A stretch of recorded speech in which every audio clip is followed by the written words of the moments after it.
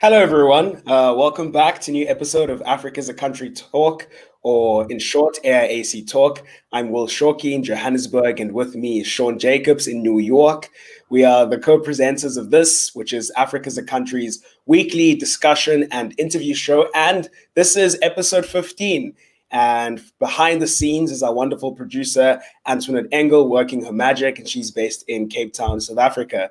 If you missed last week's show, we had on literary scholars Bhakti Sringapur, Lily Saint, and Mukoma Wangugi to discuss African books, reading them, teaching them, and what would constitute the decolonizing of particularly literatures in English.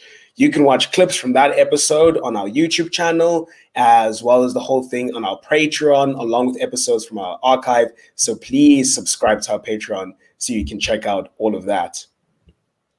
So we have a great program for you today. Our first guest, Africa's a Country contributing editors, Wangui Kamari and Ben Fogel, who will be chatting to us about the politics or the lack thereof of anti-corruption.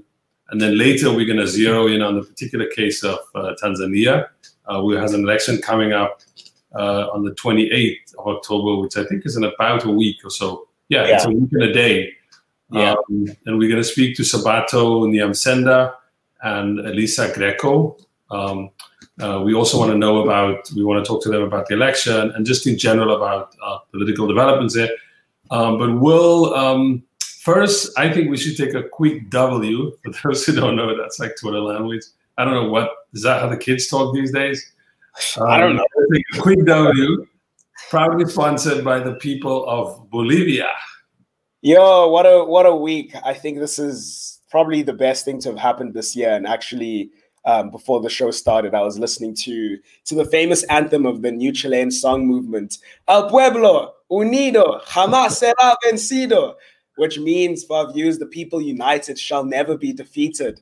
And that was the case in Bolivia. I mean, it's been a fantastic week. So for those who haven't been following, Bolivia recently held an election yesterday, and the results came in, and Luis Arce, who was the former finance minister under President Evo Morales, won by landslide. I think the unofficial number over there is 52%.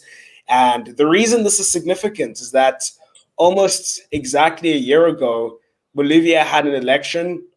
Evo Morales, who is the leader of the Movimiento al Socialismo, which is the movement towards socialism, this massive grassroots movement in Bolivia, which comprises the working class, indigenous people's resistance, and basically the subaltern classes. And Evo Morales, who was the leader of this movement from 2006 up until last year, won this election, not by an outright majority, by 47% only. And to recap the events after which this election happened, there was a report released by the Organization of American States, and they claimed that the election was fraudulent. And shortly after that happened, a coup, as is often the case in South America. And Evo Morales was unceremoniously deposed as president of Bolivia, and an interim government installed, and that was headed by a woman by the name of Jeanine Áñez, who was the second vice president of the Senate. And so it's a remarkable sort of demonstration of the resilience of the MAS, because it was able to withstand the sort of interference of empire and win this election and show to the whole world that democracy is being restored. This is what the people want, and they're going to realize it. And I think, a lot has to be said about how Morales himself was such an integral person that brought about the success of this movement. And he's in exile right now, right? I think so. In Argentina, I think he's sitting in Argentina. That's correct. And I mean, he's such an incredible leader, right up there, I think, with some of the greats of Latin America, like Salvador Allende, Hugo Chavez, Rafael Correa, and Lula da Silva. And of course, his leadership is not without blemish. But I mean, that 14 period during which he led Bolivia, we saw remarkable economic growth, but economic growth through redistribution.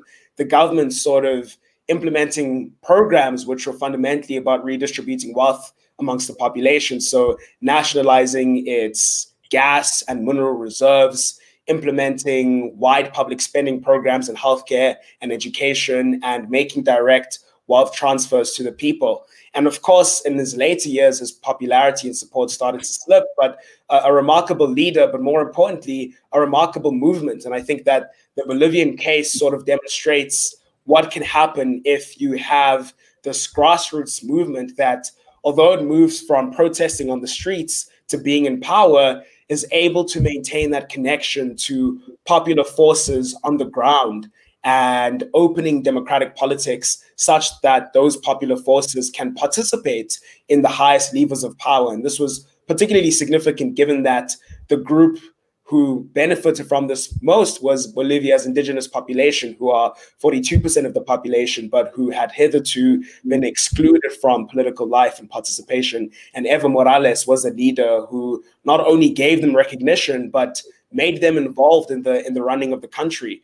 And I mean, another lesson I think to draw from Bolivia is what a successful left-wing populism could look like.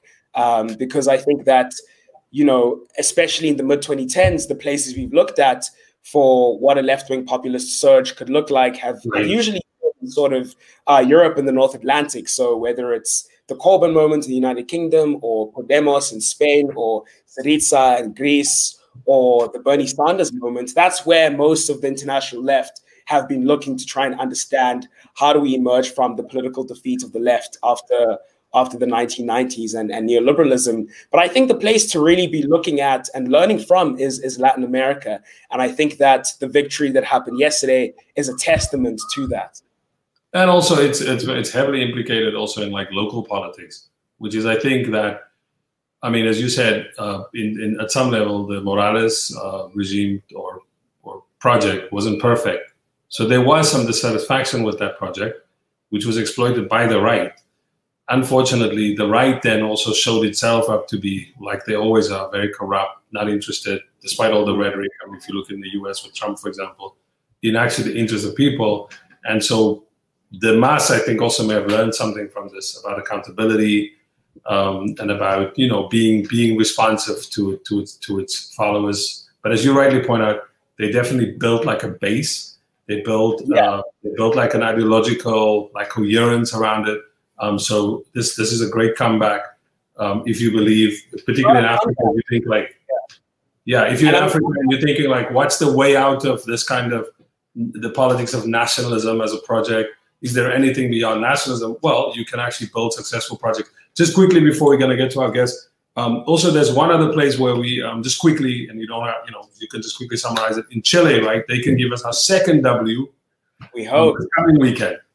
We hope so. I mean, something that's been happening this week is it's been 1 year since protests broke out in Chile last year. If everyone recalls, there were these spontaneous protests, which initially happened because there was a fee hike to the subway fare, and then it exploded into this mass movement calling for wider social reforms. And one of the concessions that the Chilean government made was calling for a referendum on Chile's constitution, which is happening this week. And that referendum is going to be asking Chileans whether or not they want to rewrite the constitution. And at this stage, about 80% of Chileans, according to polls, approve that the constitution should be rewritten.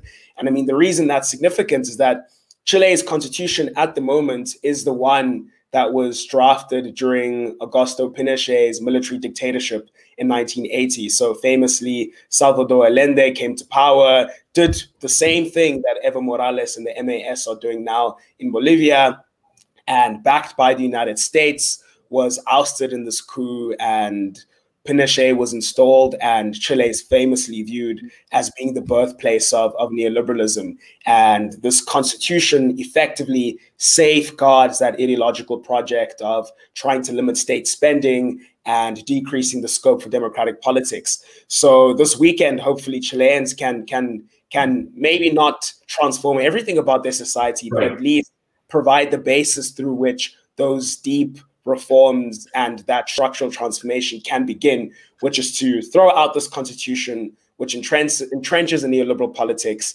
and hopefully rewrite it in a way that something better is possible.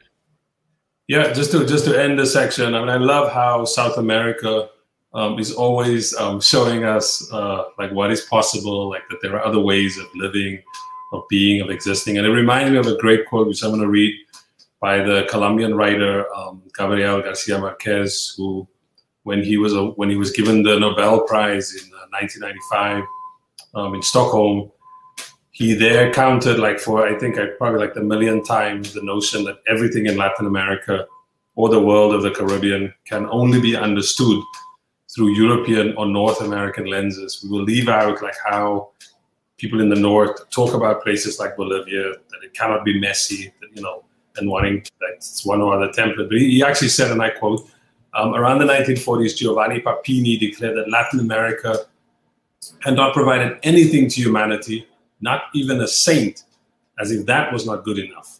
He was wrong, of course, because we did have Santa Rosa de Lima, but he didn't. She's the black saint from Peru, but he didn't count her, maybe because she was a woman. His assertion illustrates precisely the idea, and the idea that Europeans, and we can add Americans, have always shared about us, that all that is not done the way they do it is a mistake, and they make everything to correct it their way, as the United States does. Simon Bolivar, desperate to hear advisors and impositions, demanded one day, let us make our own Middle Ages. Can we do it our way for once? Anyway, well, let's get to our guests. Yeah, I mean, that's such a powerful quote. And as we say in Swahili, hapo sasa, which means that's right. Okay, welcome to Ireland today. Well, bring it out the Swahili. Okay. Hey, I'm bringing out all the languages. I'm inspired by last week's show, so I'm trying to avoid as much English as possible. But you can follow us on Twitter, Facebook, or on our website, Africa's a Country. All our work is published under a Creative Commons license, so please feel free to repost it. And remember, if you have questions for our guests, please put them in the chat on Facebook, in YouTube, or in the thread of the live stream, but make them good, please. We want some good questions. So on to our first guests. Corruption, as we all know, is the theme of tonight's show, and it's always in the spotlight. Just last week, Sierra Leone's Anti-Corruption Commission postponed a hearing by former President Ernest Koroma over findings into alleged corruption during his tenure, after supporters of him gathered outside his residence to stop officials from questioning him. And right here in South Africa in recent weeks, anti-corruption protests led by the labor movement, which is significant, have been happening. So clearly corruption is a serious problem, and no one's going to deny that. But the question we have for today is anti-corruption a serious politics? So joining us now are Wangui Kamari, who, besides being a contributor to Africa's a Country, is also a participatory action researcher for the Mathare Social Justice Center in Nairobi, Kenya. And she's been on the show before to talk about Kenya's post-colonial history and contemporary politics. If you haven't seen that episode, head to our Patreon and make sure you do. And she's also helping coordinate the Capitalism in My City series on our website. And making his debut for this show is Ben Fogel, who is a PhD student in history at NYU. And although this is Ben's first time on the show, I had the honor of interviewing him on an episode of Jacobin's Stay at Home series. And Ben is also a contributing editor at Jacobin, as well as at Africa is a Country. So thank you guys for joining us. And speaking of Jacobin, Ben, you've written over there in the past that if the left is serious about wielding and transforming state power, it needs to go beyond a moralistic understanding of power. And Wangui, in our correspondence with you, which was absolutely brilliant, you were trying to figure out what angle we were going to take on today's show. You described anti-corruption politics as a kind of vacuous politics taken up by so-called leaders at the cost of a substantive, people-centered politics or issues. So, I mean, could you guys unpack that a little bit? So, I mean, I think to the layperson, anti-corruption politics seems so harmless and unobjectionable, and especially in countries where corruption is rife, which is most of the world. it also seems unnecessary. So why isn't it as straightforward as it seems? Go ahead, Ben. Go ahead. Yeah. So I'll start then. Firstly, I think the first thing to say about anti-corruption is who isn't against corruption? It's the rare politician or person indeed who is openly pro-corruption. So it's saying you're against corruption is like saying you're against mass murder. It's a banal thing. So you have to ask, what does it mean? And in order to know what it means, you have to ask, what is corruption? Now, part of the problem is that the meaning of corruption in today's world has been reduced from its historic meaning to mostly a sort of legalistic definition, which reduces corruption to a set of illegal acts committed by public officials in pursuit of their own private interest instead of sort of public good or national interest. Now, that's all very well and good, but it's kind of narrow. It doesn't really explain corruption, or when we say systemic corruption, what does it mean? So at the end of it, what you really have is corruption is a problem of bad guys, and we need to get rid of the bad guys. And the only way to get rid of the bad guys is through two ways. One is the courts, and the other is through introducing accountability, whatever that means, which is normally through the courts. So we have all these all sort of other sort of similar notions that go along with anti-corruption, like transparency and other things. But in the end, we have to ask the question is, if everyone's against corruption, why is everywhere full of corruption? I mean, it's hardly going away. Even in countries with huge anti-corruption investigations, it seems to be systemic, meaning that it's business as usual. It doesn't depend on bad people being in power.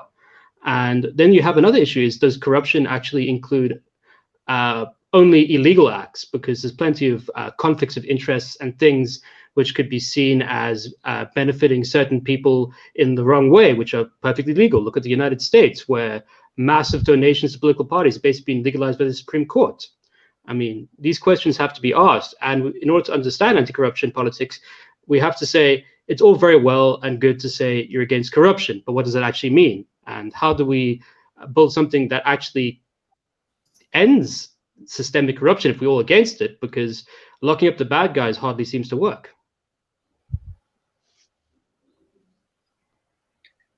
For me, first, I need to say fire burn all the people who are stealing money from kids' schools. There's so many, COVID money has gone in Kenya, like hospitals don't have medicine. They're getting donations from pharmacies who are giving them almost expired medicine. So fire burn them, but that cannot be the only thing used to rally or to mobilize people, you know? And Kenya, coming from a country where people know, okay, Kenya, they're runners, there's Masais and corruption. They're like, those are the three things that people, like our brand name. Masais, of course, first, and maybe safaris. But corruption for us is like our brand name. But, you know, it's such a, it becomes a vacuous politics, like I was trying to say, because people like Raila, who before they got into parliament through unelected means, but they're with the government now, were saying ordinary Kenyans are tired of being donkeys. We don't want any more loans. We don't want any more corruption. In Swahili, you say punda imechoka. So the donkey's tired. But as soon as he got into power, like Ben was saying, like within the year, he went with Uhuru to China to try and get more loans. His party hasn't fully condemned the money that has been stolen, the COVID money that has been stolen. And so it's as much as, like Ben was saying, we're all against this. We're all against like not enough money for housing for poor people, but it doesn't at the end of the day create the necessary like mobilization, or like it doesn't fuel the kind of change we need. It's just like a rhetorical statement. It's just, and so it doesn't really allow for us to think about what needs to change in the country systematically. It's just this tokenistic declaration.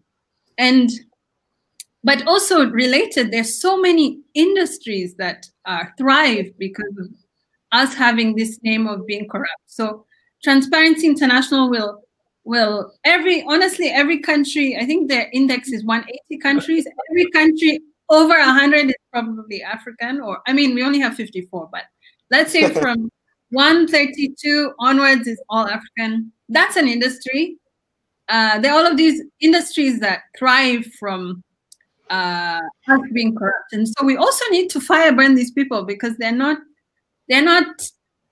working to change systems. They're thriving because we are corrupt, and that's also an issue. But the issue is real. Kenya, in 2 years, we've lost 30 billion Kenya shillings, which is like $30 million. So many people have died from hospital strikes because they are not paid enough. The stakes are high. They really are high. And I think actually Sean Sweatshirt says that. But the stakes are really high. And so in as much as we are like, you can't come to power by just saying corruption is bad. And equally, we can see that in Angola, where Joao Lorenzo manifesto seems to be imprisoning Dos Santos kids, which is fine. But it's not, at the end of the day, that's not, it's not a politics that will enable the radical systemic changes that we need. I mean, one thing I'm wondering is about whether or not. So there's a question about whether or not anti-corruption can sustain or envision the radical systemic changes that we need. But it does seem, in some cases, not all the time, to be sufficient to sort of fuel a movement, or at least to get people mobilized. So I'm thinking about, AMLO in Mexico, when he came to power, one of his big tickets was anti-corruption. And as I was saying in the introduction, here in South Africa recently, the first mobilization that brought trade unions together, and maybe it wasn't as impressive as we would have liked. Not a lot of people turned out to the streets, but the first mobilization that brought everyone together was an anti-corruption protest, responding to, as you were describing, happening in Kenya, as it's been happening here in South Africa, COVID corruption, and just sort of hoping to appeal to people at the sheer sort of horror and how morally reprehensible it is to steal at this time. So, I mean, is it the case that it's all the time that it can't really, fuel? Maybe it can't fuel politics, but it gets people mobilized. And is there a way that it could be vindicated somehow through that? And can I throw in just like a little addendum to that? And I think Ben can probably speak to this.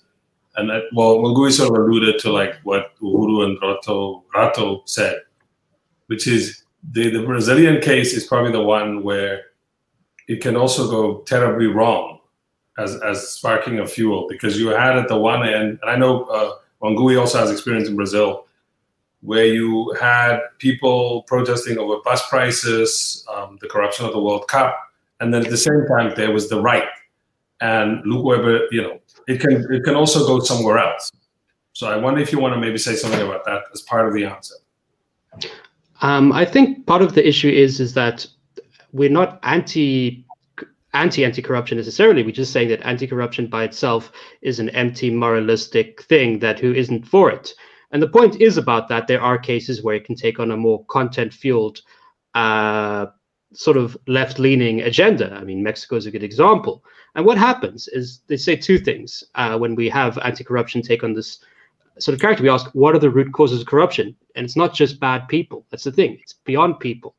Good people are corrupted by the system, as people often say. Power corrupts. Why is that so? And it's pretty easy to explain, is that the incentives to be corrupt, or whether for economic or structural reasons, are just there. And we need to look at that. And often its root causes are inequality, the centralization of power among elites, as well as lack of state capacity and a dysfunctional state apparatus and political system. Now, while we can say at one level prosecuting people is good, that won't really change the system. That will get rid of certain people from these things. We have to ask, we need institutional reform, we need to reduce inequality. In other words, any standard program for real social change will include getting rid of corruption, but it'll be included as something which is about changing the power structure of society. I mean, clearly, like, there's something about the outsourcing of state capacity under neoliberalism, particularly in Africa, which has produced corruption, because one of the things that happens when you're in power is that you find out that you have a bunch of trade-offs to make. And one of the things is you find out that we're in power, but we can't really do anything we're promising. So if I can't do anything we're promising, why not just make a bit of money for me and my family? And then we also have broken economies, like in South Africa, where you have close to 50% unemployment now, probably, and people's access to state resources through public office supports hundreds of thousands, if not millions of people in South Africa. And that's something we also have to say, this is systemic. And then we also have the fact that anyone can be anti-corruption, which means it's very easy to say that all social change or leftist projects are corrupt, and we need good moral Christian leadership or whatever. And we see the sort of demagoguery which you can see in elements of what happened in Brazil, along with the problems which you have with the legal system, is which the real problem is not prosecuting people, is that it doesn't build power. You're essentially handing over a political victory to a bunch of unelected officials which you can't hold to account. It may go your way, but again, it's not ready. It's down to lawyers. It's down to people who are not democratically accountable, which means that I'm not against it, but it's not going to replace this hard task of building power. And then to go back to the African examples, what we've had now is that we have these broken states and corrupt, broken liberation movements, which are authoritarian, have been there forever.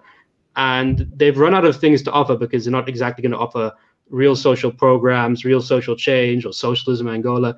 What they're going to offer is anti-corruption, because it's something at least. And in this case, the party, the ruling party, the MPLA, is differentiating itself now from its previous regime by locking up the previous regime in jail. It's proved a good way to regenerate yourself when you've lost credibility, as you've seen in South Africa, where we have an anti-corruption president, supposedly Cyril Ramaphosa, in the same party that supposedly was captured by an Indian business family and is currently, you know, selling dodgy scooters in the COVID crisis to each other. Wangui? You know, on the flip side, maybe if it's something that we can all agree on, maybe the hopeful parts of myself thinks, maybe if this is a platform we can all agree on, maybe it's a spark for something bigger. I'm not sure, but I'm really trying to be hopeful. But at the end of the day, like Ben says, anti-corruption politics is not about you or me. It's about one politician on one side condemning the other one on the other side. We have nothing. For us, we don't feature in any of those like negotiations. And we've seen here in 1 month, Uhuru will arrest 4 people dramatically, like take the governor and his kids to jail, or he'll arrest another person and they're running away. But and then he'll say, oh, they have corruption proceedings, but that's because they're not agreeing with the towing the line of the government. So it has nothing really to do with us. But really, the hopeful move is like, could it be something we all agree on? We all agree that the national government should not have a tender for air. Like in 2017, there was a tender for air. People were supplying air, and they paid for it. In the budget line, they was supplying air, and someone got millions of shillings. Or right now it's October rains, and a few years ago, there was I don't know if in the US you have El Nino, but like heavy rain preparation fund, and part of that fund said they would buy a bar of soap for one bar of soap for $375. So, which is like half, which is like a sixth of the national, like the everyday wage, so the monthly wage of someone here. So, in some ways, I'm just trying to be hopeful and saying we all agree that shouldn't go on. And there's a little part of me that's saying if that's something we all agree on, that's good. But at the end of the day, I agree with Ben. It's not about you and me. You and I don't feature it. It's elite bargaining and negotiations and cronyism that fuels this anti-corruption politics, unfortunately. Before I ask my question, I was actually wondering who was going to get the De La Soul reference first. I'm a little disappointed by Ben. So Wangui, you get the point for getting the Stakes is High, one of the best albums ever. In any case, I want to take it a step back by asking, when exactly did corruption become like a matter of moral panic as opposed to business as usual, i.e. that it sort of built into the running of capitalism? Like where did this whole obsession with corruption like began? I mean, I know if you can give us like a general picture, but specifically also like kind of when did this become like a mantra in elections in Africa, I suppose? Or with even authoritarian governments claiming to be like, I'm here to solve corruption? I think that is a pretty clear timeline. I mean, of course, corruption as a political issue has been around since the ancients, but traditionally corruption, I think it should be noted, meant a sort of decaying process in ancient Greek philosophy. It's a process of social and political degeneration rather than specific acts. And we can see the effects in that the degeneration of political morality, if you would like, is to the point where people are stealing food from children who are hungry during COVID. But in terms of what you're specifically asking, it's a post-Cold War thing. The corruption industry, if we can call it that, organizations like Transparency International, the UN anti-corruption initiatives into sort of determining that corruption was the major problem, is all after the end of the Soviet Union. Previously, people's understandings of corruption were quite different. I mean, modernization theorists like Samuel Huntington used to argue that corruption was conducive to political and economic development. Here now it became seen as the principal obstacle to African development or development in Latin America. Part of the reason was to explain if the political power of state and policy had been handed over in terms of structural adjustment policies to Western experts and the World Bank and the IMF, what explains African debt crisis, continued poverty, and underdevelopment, and a sort of terrible cycle of these sort of crises? And it's easy. Blame them. They're corrupt. It's a culture of corruption in Africa.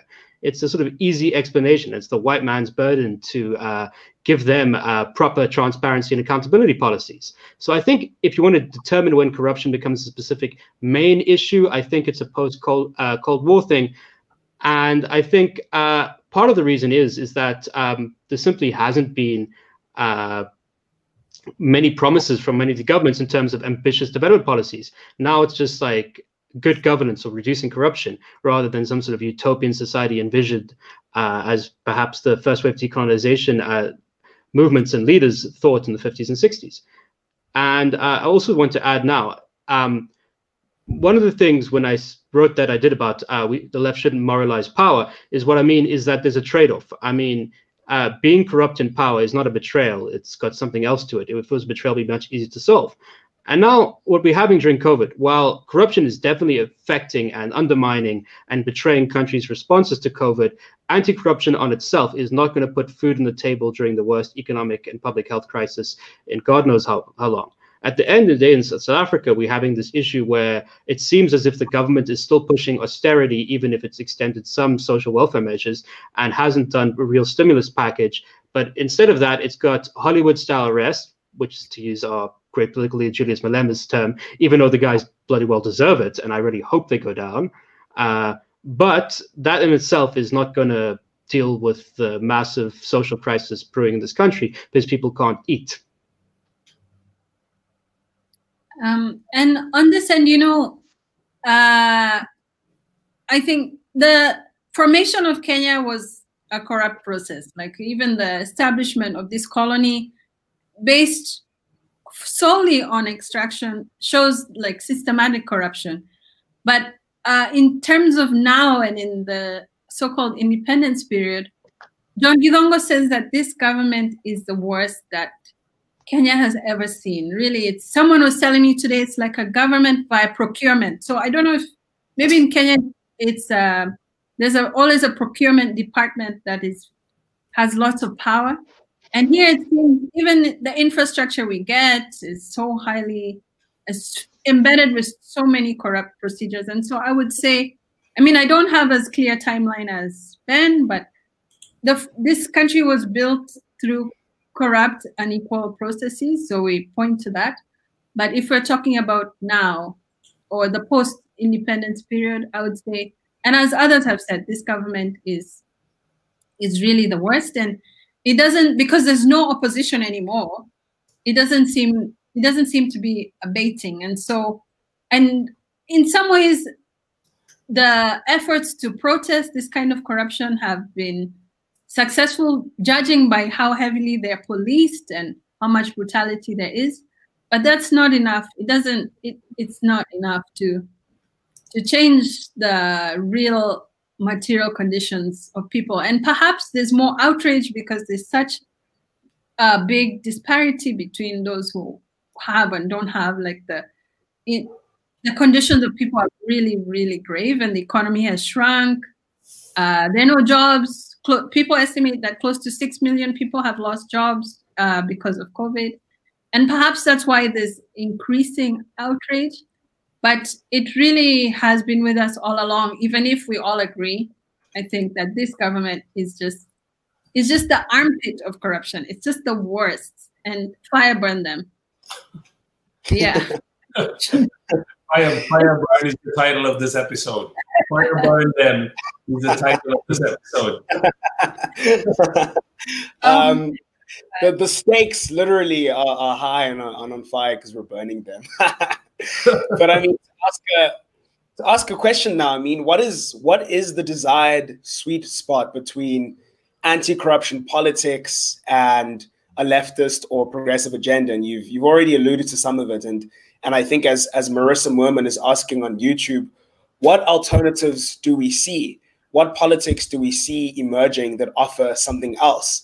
And I think to add more onto that, you get the sense that I mean, you've all already said that anti-corruption by itself can't be a sufficiently substantive politics, but one feels that, especially in this day and age, given the defeat of the left across most of the world, anti-corruption ends up being that thing that is able to bind all of these competing interests and fragmented movements together, precisely because it's so outrageous. And one wonders if maybe that we should just accept that the terms of politics today, in a moment of disorganization and defeat, is to lean into that more affective politics and hope to sort of build something out of that and transform it and give it content. So that's just to add a little bit more to this question of what is the alternative? Where do we see another more meaningful politics emerging from? And can anti-corruption play a role in trying to get that off the ground? Of course it can. I mean, the issue here is not that anti-corruption cannot be a mobilizing thing. It's that it has to go beyond just getting rid of the bad guys or locking them up. It has to do two things. One, it has to offer an account of where corruption comes from, and that could be inequality. It could be the history of the nation-building process, as you alluded to. It could be a number of things, but in the end, it's about inequality of power and the inability to hold those with power accountable and the distribution of resources in society. I mean, what could be a greater example of corruption than the extreme concentration of wealth and power in the hands of the very few, which is an obvious sort of populist anti-corruption thing to go into. What you need to do there is that we have to talk about power, precisely that. We have to build power. And that's the thing, is in South Africa, people have been waiting on another Mandela, another Messiah to ascend and offer good leadership to redeem our sinful nation, which has gone astray since 1994. And the same thing is the courts and the constitution, all solutions. But none of these build power. At the end of the day, we still have more or less a one-party state in South Africa, even if it is a democracy. And until the ANC, the ruling party, feels fear, real fear that it'll be held to account in terms of power, in terms of either trade union mobilizations with the ability to shut down the economy, in terms of other parties and institutions forming that can offer different alternatives, it's not got no incentive to change. And at the end of the day, while we don't have any exact roadmap, we can say that this ultimately is a question about the distribution of resources and power. And in order to change that, it's the same answer that we can give to any of our problems. We have to build the power to be able to change this. And obviously, there's a bunch of technical and specific responses that you could ask to the issues of corruption in terms of procurement policy, tender policy, and all of that. But for me, focusing on the technical aspects admits this is just a political problem. And we have to face the fact that in many cases we have been defeated or reasonably weak. But this is something we have to face if we're going to talk about having a future. And I just want to end with this, is that part of what systemic corruption in Africa and elsewhere has produced is a cycle of diminishing expectations, where people no longer expect anything from the state but corruption. And that's why people shrug their shoulders. Of course, they're against it, but do nothing. They don't think change can happen. And this is why corruption has this terrible decaying effect on politics, is it produces continued lack of expectations from their leaders. In fact, it helps the corrupt to have more corruption scandals at times in the news, but just makes people more cynical. Yeah, I totally agree with you, Ben. And you know, this is hopefully not a long-winded thinking through, but in thinking about Nigeria and seeing how it seems from my faraway perspective, they were able to have a cross-class mobilization that removed that special unit. That's really amazing, because here we're always struggling with apathetic middle-class people. I'm also middle class, so I think I can talk crap about middle-class people, but there's nothing you can do to make them link forces with like poor, struggling workers. Yani, you can try anything. And so it's so hard to forge cross-class mobilization, but on any issue. Talk about police violence, they don't care. Talk about lack of food, they just want charity. But maybe, and this is my very hopeful self, maybe anti-corruption appears to be like an issue that mobilizes people across these dynamics. And hopefully, as an alternative, as a possibility, it can be the place for coming together that then allows us to think about issues beyond corruption. This is my very hopeful self. I'm just trying to be hopeful. But as a way to come together to think about what are the dynamics that enable this kind of corruption in the country. So maybe this is very hopeful, but you know, we just have to stay hopeful. But maybe it's the topic that will make middle-class people like think about other people in the country and enable the cross-class mobilizations that we need. And then we'll be able to go beyond this vacuous politics. On that hopeful note, and with the refrain that fire burn them, fire burn them, fire upon them. This is the month. Fire upon Babylon. I think it was Bob Marley's birth month, or actually it was Fella's. It was Fella's birth month. So the fire burned them. It works today. The hope is good. I want to thank Ben and I want to thank Wangui for coming on. This was great.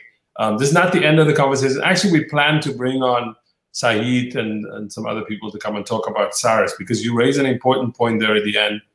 Given Ben's point about power and distribution of resources, by referring to like this cross-class campaign in Nigeria, which I don't know how to interpret that, but it also drew tweets from Kanye and Ice Cube.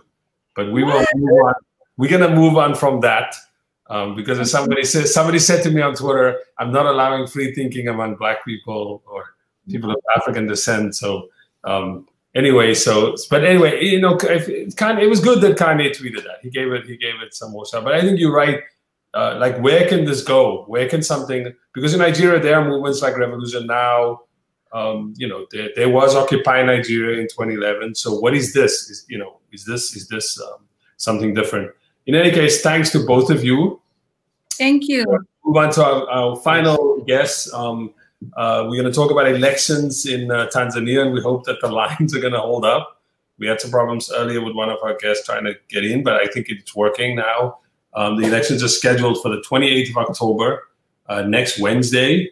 The United Republic of Tanzania, because that's the full name. People always make the mistake of only saying Tanzania, and they're speaking mostly about the mainland, but it's both Tanzania and Zanzibar, has been governed by the same party since independence, Chama cha Mapinduzi, or CCM, or in English, the Revolutionary State Party. And this has been since December of 1961.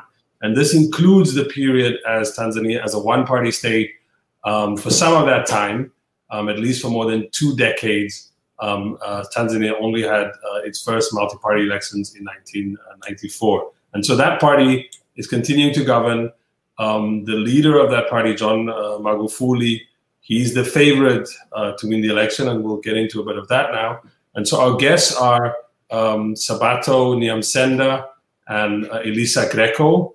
Sabato is an assistant lecturer at the University of Dar es Salaam and is the founding member of Jukwaa la Wajama Tanzania, Tanzania Socialist Forum. Elisa is an associate professor of political economy and development at ESPOL, which is the European School of Politics in Lille. And she works in the tradition of Marxist political economy with a focus on the political economy of agrarian change in the global south. Her research analyzes land and labor questions in African farming, class dynamics and resistance to land grabs, and the financialization of farming, and she mostly works in Tanzania. So just before both of you came on, we've been discussing the pitfalls of anti-corruption politics. And as you both know, the incumbent in Tanzania, Magufuli, he attracted popularity at the beginning of his term for being tough on state corruption. Is that all that he has accomplished, and how would you summarize his legacy? Either one of you can go. I think I should start because my internet is very unstable. I have actually been moving in different rooms in my home to see if I can connect. Well, you know what the question would be right now? The question would be, what would Magufuli do about the internet? Exactly. So I would sum up his legacy. First, I think he had a very progressive stance when it comes to corruption, especially in the beginning of his term. That is 2015, 2016, and 2017. And he had a broader definition of corruption, not only embezzlement and stealing of public fund, which was rampant in Tanzania, but also he went ahead and redefined corruption to include the pillage and plunder of resources of the country. And therefore, he took on multinational corporations. He took on companies that were enjoying tax bonanzas to try and get a larger share of what the state deserves. So when it comes to corruption, his stance was very progressive. But with time, when he started cracking down, especially on the opposition and civil society, the same laws that were used to crack down on corrupt officials were also applied on activists. And therefore, that became like the negative side of his anti-corruption zeal. Elisa? Yes, and that's the analytical point I wanted to make to connect with what Wangui and Ben said, that you can have anti-corruption from the left and anti-corruption from the right. And I think the Nigeria example is a very good one on how leftist social movements can actually mobilize for an anti-corruption politics from the left. And why is that the case? Because corruption is not an analytical category. It's an empirical fact that can be interpreted and should be interpreted. And one interpretation of it is that it's an expression of rent.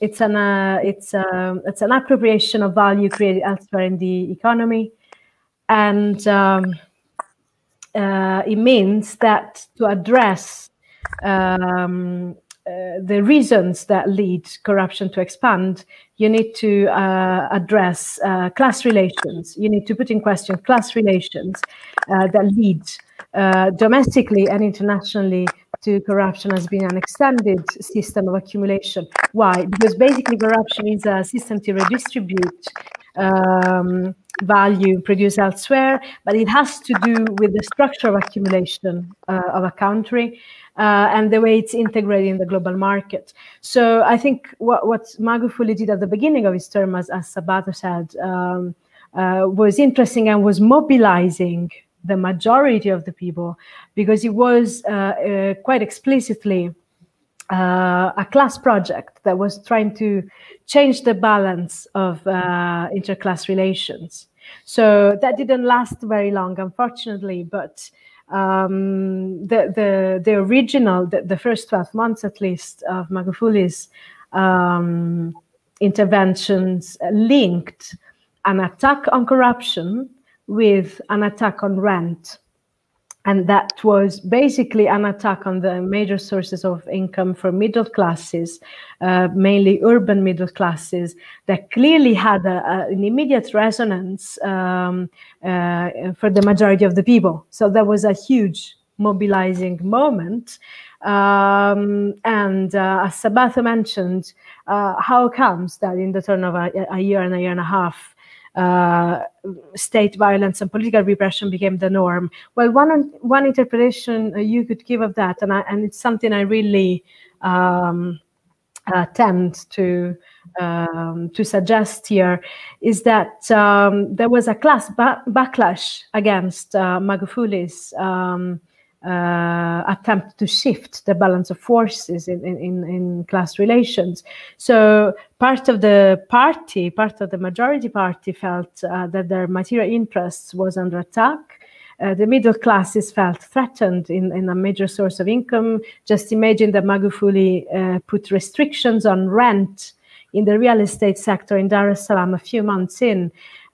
Together with the anti-corruption politics he put in place, huge measures of a signal of rupture with 25 years of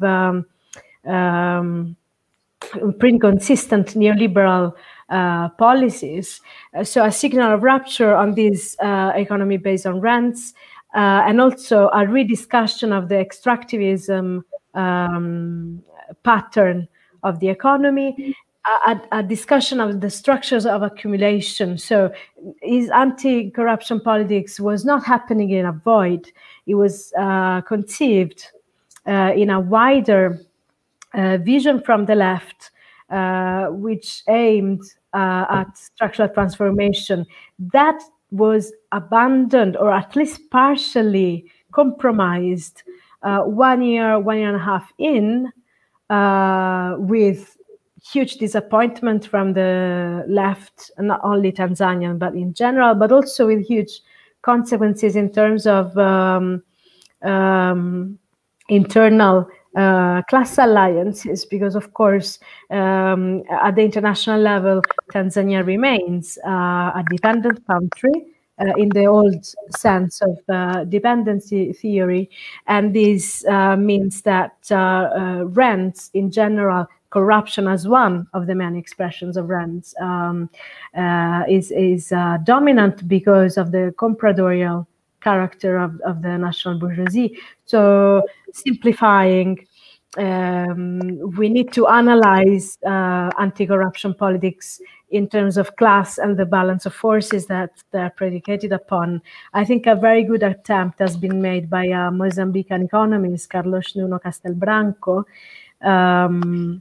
when he analyzes the economic porosity of Mozambique, and the fact that capital flight, tax havens, and financialization are much, in terms of volume, much higher source of economic losses to many African countries than corruption is.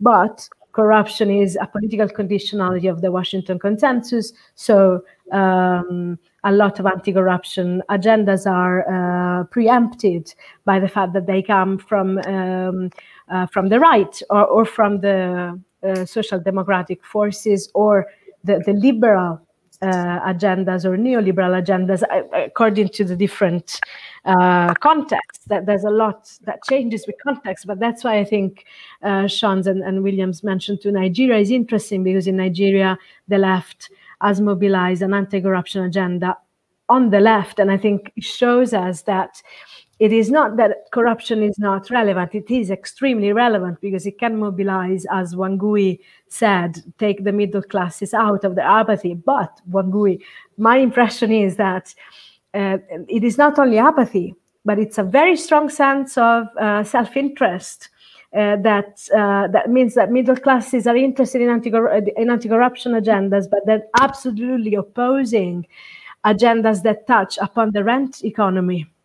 Right. So it's easy to use the anti-corruption agenda to mobilize widely, as long as it doesn't touch the more substantial issues in the structural accumulation.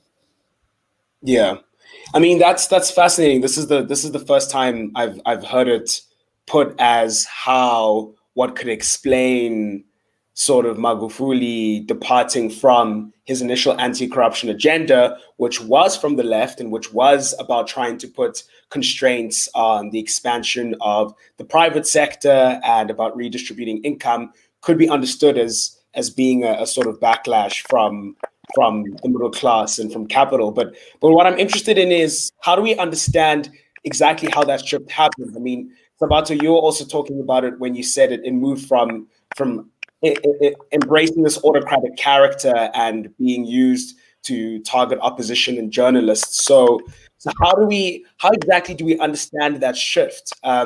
Is it only about trying to sort of appease capital and no longer embark on this redistributive anti-corruption agenda, or what else explains that turn towards a more autocratic style of leadership and in crackdown? Sabato, if you'd like to go ahead.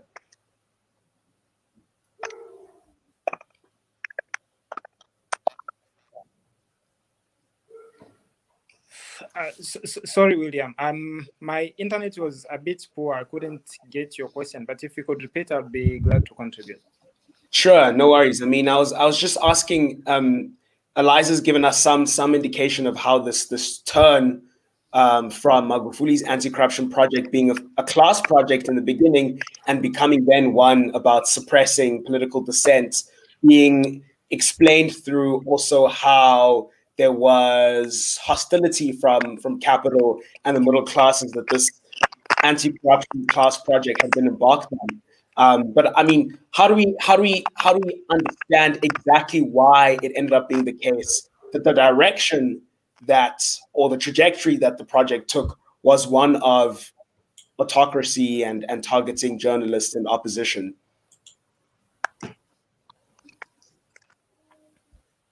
I think we've lost Sabato, which happens. Right, so Eliza, if you don't mind. I don't mind. I'm just sorry because Sabato is such an incisive speaker. So when we discussed this, of course, the analysis. Oh, Karibu.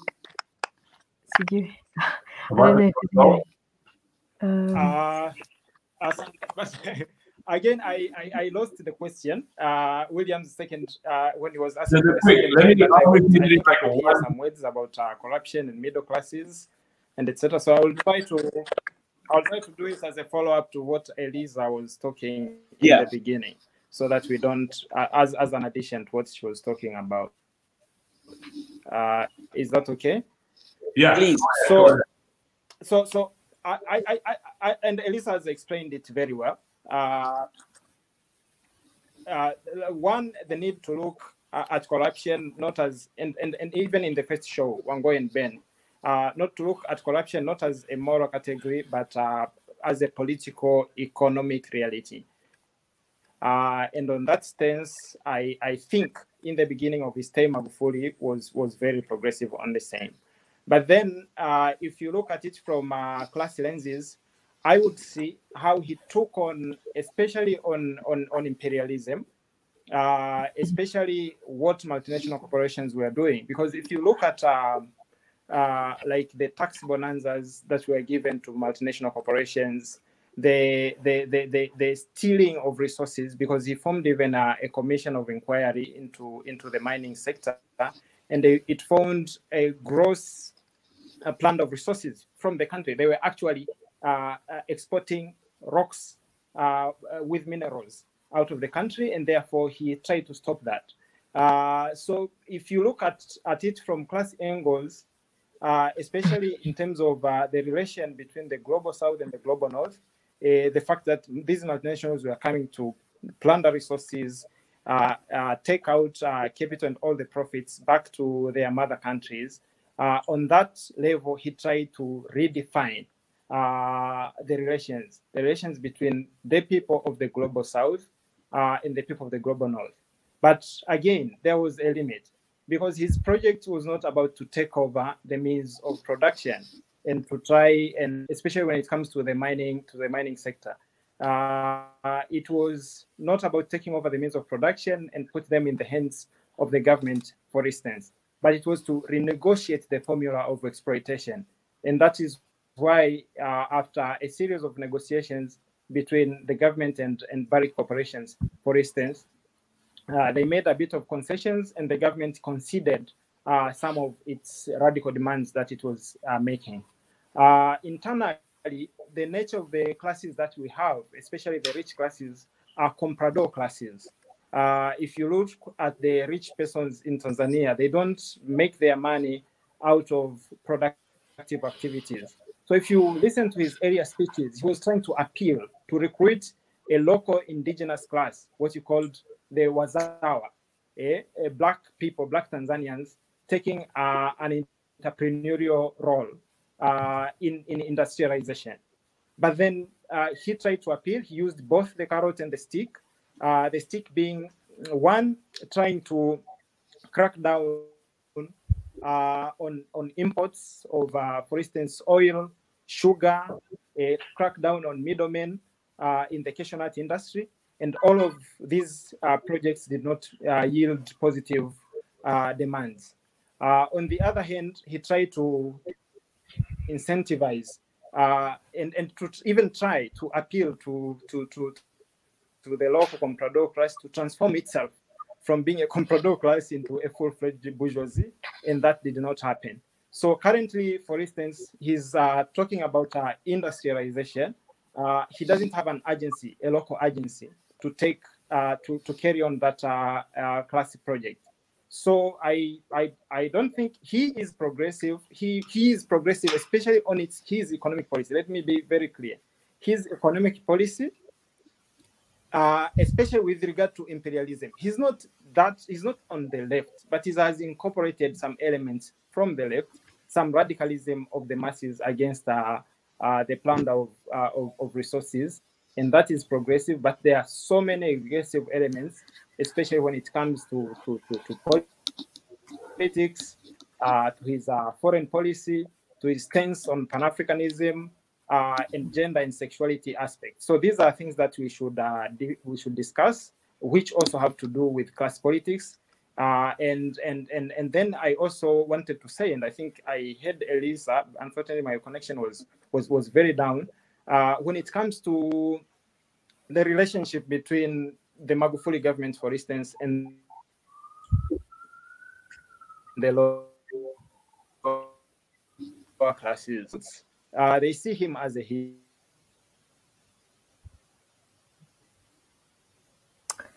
You made an interesting point there, Lisa, which maybe you can expand on, because of course we yes, I'm struggling with connection. Yes, the idea is Magufuli had some power of mobilization, but he also had lost support within his party and within the middle classes. So it was a sign of weakness, of political weakness, the fact that he started using more and more political repression and state violence to an extent that was unknown on continental Tanzania, and at least since the 70s, but very well known, I would say, in the Zanzibar archipelago. So he extended the repressive state apparatus and the clampdown on the media, on the third sector, on activism in general, as a sign of political weakness, a defeat in his mobilization strategy of the beginning,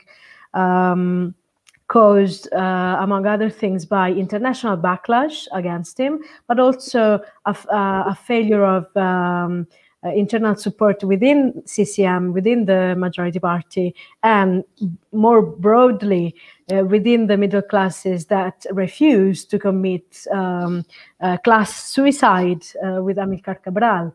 And Wangui, I go back to Kenya and the apathy of middle class as well. the interests that Magufuli attacked were class interests, and he started using political repression as a sign of weakness. Then he lost control of the process. This is partly an explanation for the very high levels of political violence and repression that Tanzania has witnessed in the last, I would say, the last 4 years.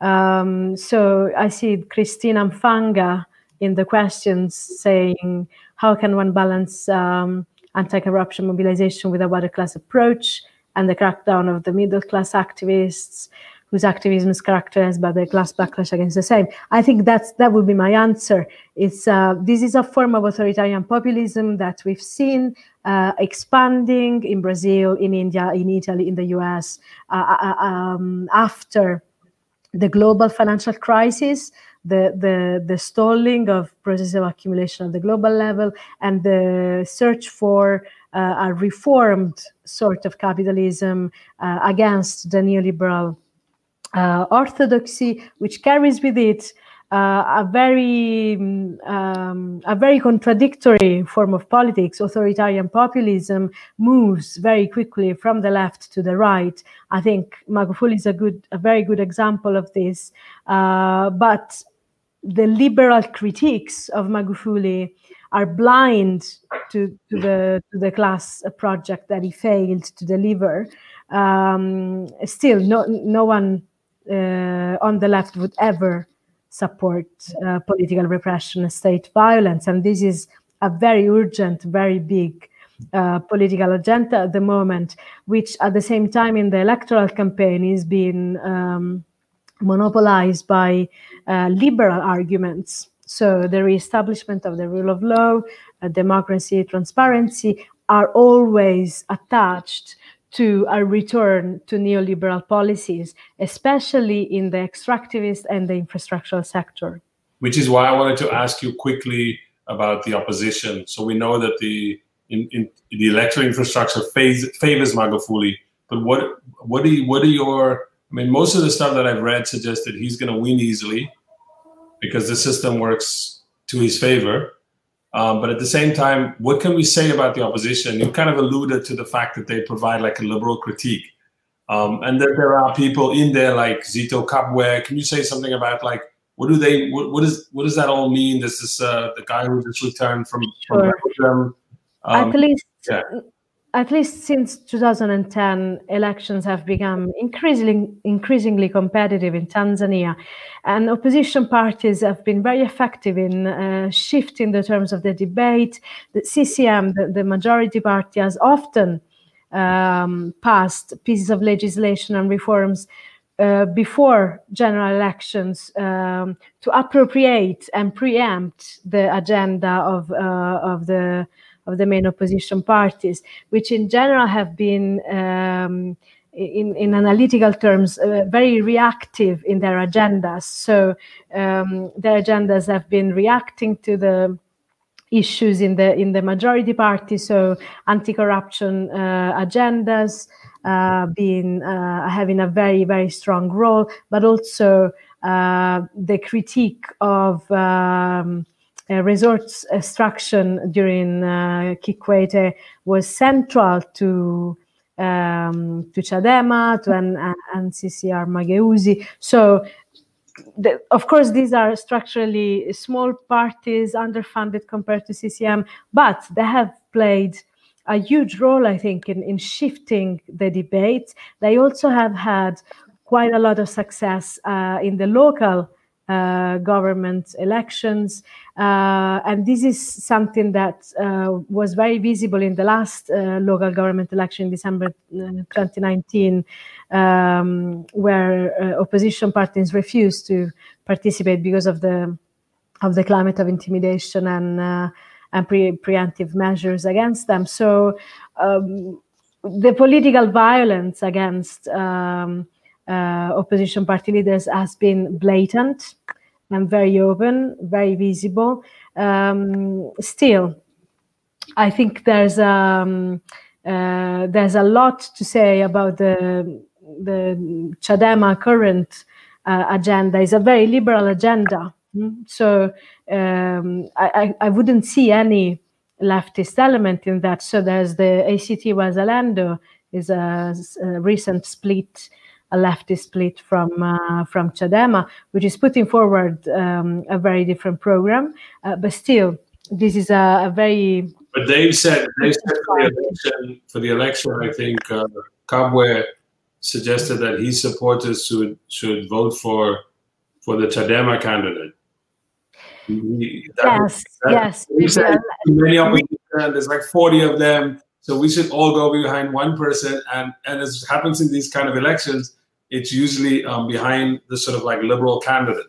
Yes, well, because this time they didn't manage to form a coalition officially. So in 2015, there was Ukawa, a coalition that was formed. This time they didn't do that. So there's this sort of last minute strategic voting suggestions coming that are more politicking and electoral strategies. I'll let Sabato perhaps comment on this now that he's back.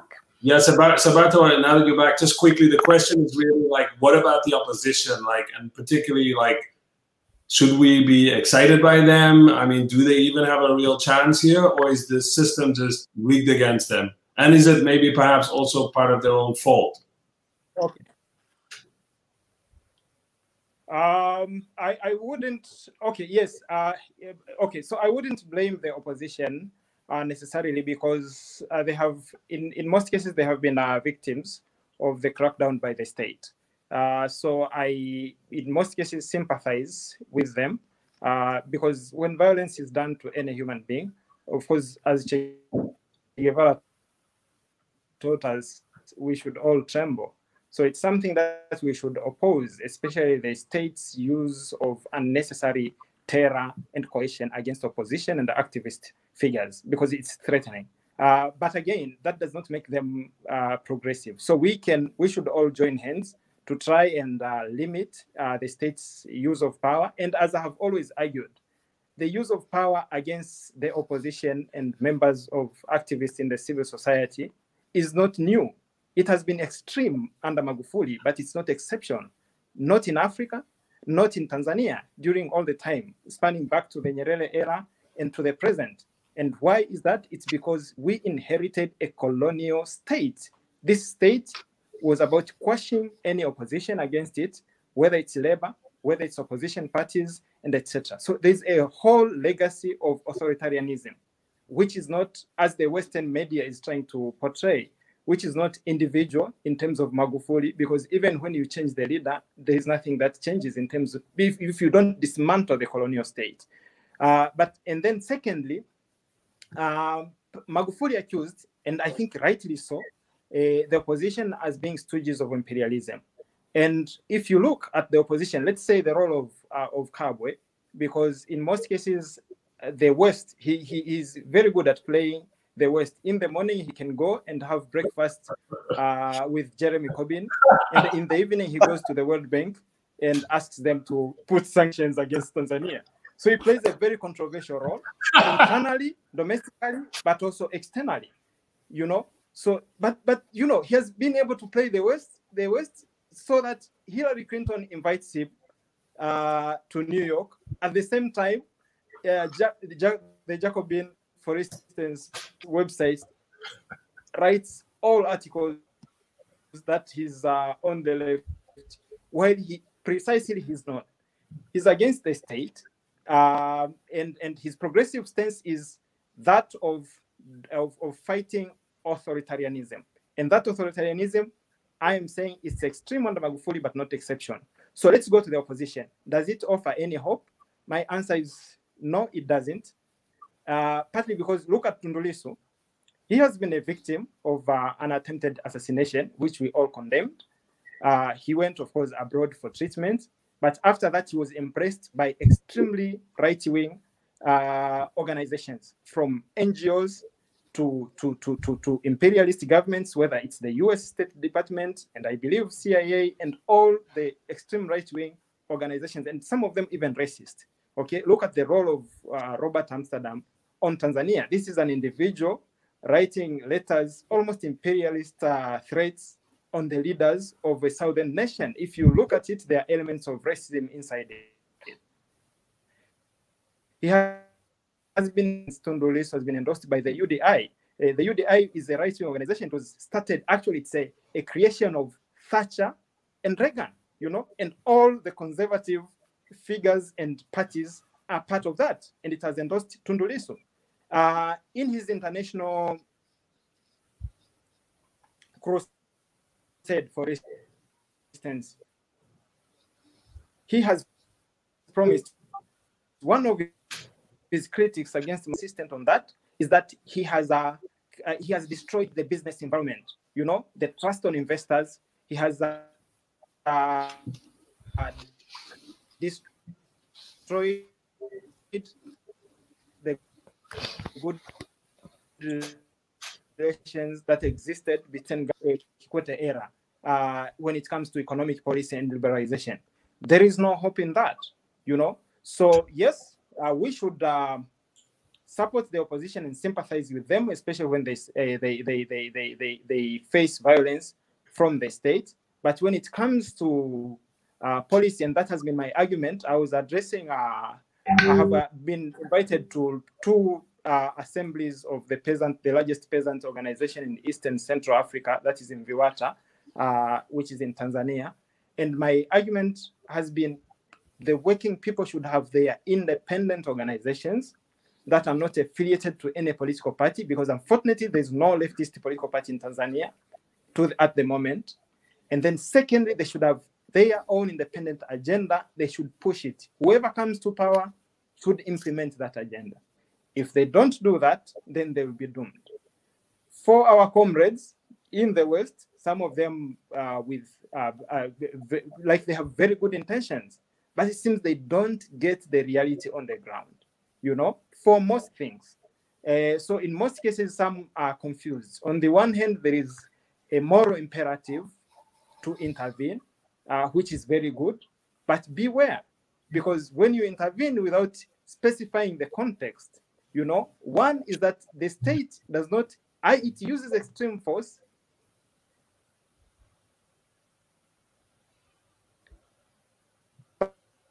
but does not use sheer force. The regime is popular with the working people, you know. When it comes to small-scale miners, most of them who were evicted to make way for large-scale miners, he has delivered justice to them. He has revoked foreign companies, and therefore is very popular in some rural areas where people had been dispossessed of their land. And his major legacy when it comes to democratic gain has been the granting of the rights to the city to street vendors. That has been very progressive. And in our definition of democracy, we have only defined democracy in terms of middle-class aspirations and definitions. We have never included the realities of the masses in our definition of democracy. So if you talk to street vendors, and in one of my articles I wrote on Tanzania elections, I quoted a newspaper, a very right-wing newspaper that is not a fan of the current regime. But when it went to interview street vendors on Magufuli, they say we were being chased away like dogs, but now we are free to operate anywhere in the city. Is the right to the city for democratic opening. So our definition of democracy should be broad, and I think the working people should be, they should organize, have an independent agenda, and push it. Magufuli has been very consistent when it comes to his relationship to the working people. He has never, when he was campaigning in 2015, he was telling the people, mniamini, trust me. You have to believe in me, trust me. When he came to power, he was saying, pray for me, mniombe. He never said, take this power and put it in your hands. No. So he has been very consistent when it comes to putting power in his hands from all organs, whether it's from the judiciary, whether it's from the parliament, whether it's from the working people, whether it's from trade unions. So we shouldn't have very high hopes in terms of, you know, in terms of justifying his role. But then it's a complicated relationship between him and the working people, and he's still very popular. But again, Tundu Lissu also is gaining a lot of popularity. When he came back to Tanzania, for instance, in his campaigns, I was amazed that when he went to the rural areas, actually, he had to talk about nationalizing the land. When he was talking to the national media, he was saying Magufuli is the threat to international media because he's pursuing nationalistic policies. But when he went back to the working people and find their reality, he had to talk about nationalization. So in some cases, so I found that it's possible for the working people to push these candidates to articulate their agenda. Is the election going to be free and fair? I think that's one of the questions that our comrades, especially those who live out of Tanzania, who would ask. I don't have the answer. There are signs of hope and signs of threat, both ways. But let's hope for the best. And I still see that probably the current President Magufuli will still be elected, whether by both ways, either by using state power, but he's still also very popular, even if he didn't have to use state power to get votes on his side. He would still win. But again, what about the opposition? What about members of the opposition who win constituencies? Are they going to be declared as winners? What about councillors and city governments? That remains to be seen. Yeah, thank you. So yeah, that was brilliant. I mean, that was absolutely brilliant. I mean, you've answered some of the questions we had, but one question to ask is maybe a closing question. I mean, Sabato, you were saying that the left and working class people in Tanzania need their own movement. You've helped found the Jukwaa la Wanyama Tanzania, the Tanzania Socialist Forum. And what I wanna ask is, you know, Tanzania and its experience of African socialism under Nyerere, which once upon a time was hegemonic, you would expect to still have a lot of ideological resonance with the population today. So what I'm wondering is, where is Nyerere's legacy currently with ordinary Tanzanian people? Is the belief successfully implemented by neoliberalism that socialist ideas have been discredited, or do you think that there is still some of that sort of bubbling under the surface? Is this still a yearning of a lot of Tanzanians to return, not necessarily maybe to the policies that Nyerere implemented per se, but at least the vision for society that he had? And how do we rejuvenate that vision in Tanzania today? It's impossible to live in Tanzania and struggle in Tanzania without talking about Nyerere. I mean, he's still very popular with the masses, and his major legacy that he left to Tanzania in the world was socialism, the Arusha Declaration. And actually, the Arusha Declaration went further, because in his earlier articles, that's when he talked about African socialism as a way of going back probably and try to retrieve some elements of a classless African society. And it was where he was even saying it's possible for a billionaire. He simply defined socialism as the attitude of the mind. But later, after 1967, especially with the pronouncement of the Arusha Declaration, it went further. I would say it was much more radical than his earlier African socialist writings, because it talked about, it had elements of class and class struggles within it. So if you talk to the masses today, I mean, we were celebrating his legacy last week, Nyerere Day, 14th of October. And everywhere, if you watch every TV, his speeches are being played. Every politician, if he wants to win, even if everyone knows that this one will undo Nyerere's legacy, he will have to cite and quote Nyerere, that is following the footsteps of Nyerere. So even Tundu Lissu, he was very anti-Nyerereist, but now he even quotes Nyerere because it's impossible with the masses. So he's still very popular. I mean, it was just last week when I was at a conference organized by Mviwata, the largest peasant association in Tanzania. So I was asking the farmers, you know, because we were going pillar by pillar of the Arusha Declaration, you know, and we were asking each pillar, you know, trying to redefine it and not redefine it, trying to discuss and ponder on it. And everybody was saying, so I was asking them, what's wrong with this? And everybody's saying there's nothing wrong. We want the Arusha Declaration. When Nyerere died, that was on the heyday of neoliberalism, but he made a prediction. His last interview, a few months before his death, his last interview with Ikaweba Banting, he said he still believes that in the end, Tanzania will go back to the basic principles and ideals of the Arusha Declaration. The working people of Tanzania, and you talked about Jukwaa la Jamaa Tanzania. When we started it, it was just an elitist forum of university graduates meeting to read, Marx and other revolutionary writings. But later we expanded in terms of trying to see, is it possible to get the same knowledge from the working people? We started going to the working people. I want to tell you, every sector of the working people that we have forged the links with is still is asking for the basic element, pushing for the basic elements of the Arusha Declaration, that is socialism. So I think Michaela Collod wrote a review of there is a book that I edited, which is a collection of narratives by different working people, whether you talk about miners, whether it's bus drivers, whether it's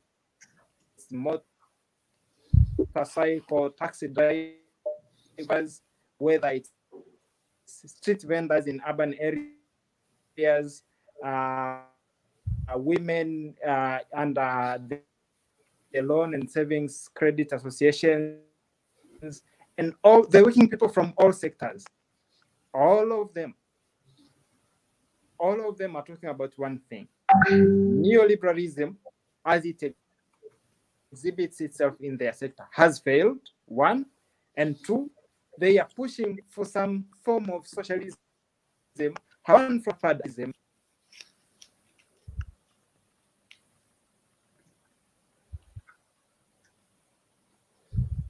I think we lost. Elisa, do you want to quickly just...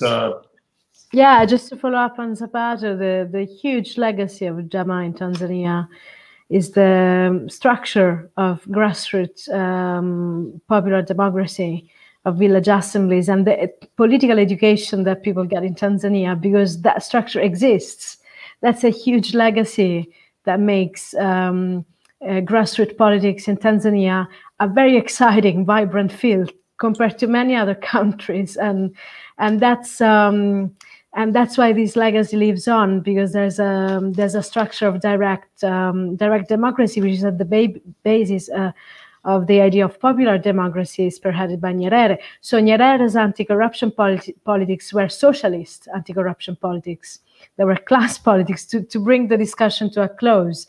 There's also a legacy of populism that can become authoritarian, and this has to be remembered, because grassroots democracy in Tanzania can easily be crushed by sweeping decisions by the executive, and this tradition pre-existed Magufuli. So to bring back the analysis, this is not an analysis about individuals. This is not an analysis of the African dictator or the African corrupted leaders. We're looking at something much more structural here. And I also share Sabato's hopes that popular democracy and direct democracy will prevail, because Tanzania has this huge potential left by the legacies of Ujamaa. Of course, I also share the apprehensions because of the increasing political violence and state repression. And I agree with Sabato that it's in the hands of the majority how these tensions will and can be resolved. That's a great note on which to end the program. So I want to thank, and I see Sabato, we've lost him again a little bit, for being on the program, Elisa for being on the program, Elisa Greco, also Ben Fogel and Wangui Kamari, and my co-host, Will Soki, who I've also noticed. I think somebody somebody thought, are they talking about corruption today? I'm gonna mess with their screens. Screens are freezing, lines, anything that could have gone wrong, it went wrong today. But we got this. I think this was a great discussion. We're gonna post these clips on YouTube. You can watch it later again on Patreon if you sign up. Some of it will still be available on Twitter, also on Facebook. You can see the program. But this was a great program. We had a great discussion here. I want to thank everybody for tuning in.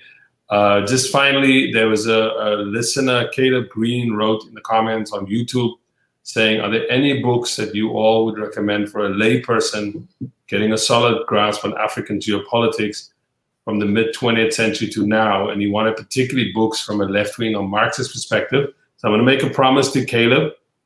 I'm going to email Sabato, Elisa, Ben, and Wangui, and Will.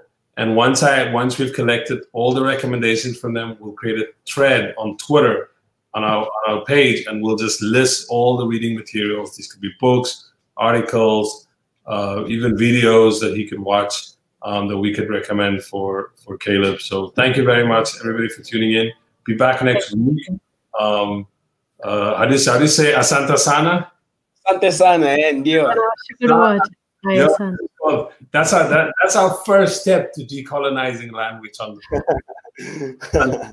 And to our Tanzanian friends, we say, I don't know, Will, you want to end it by, what can we say for the elections?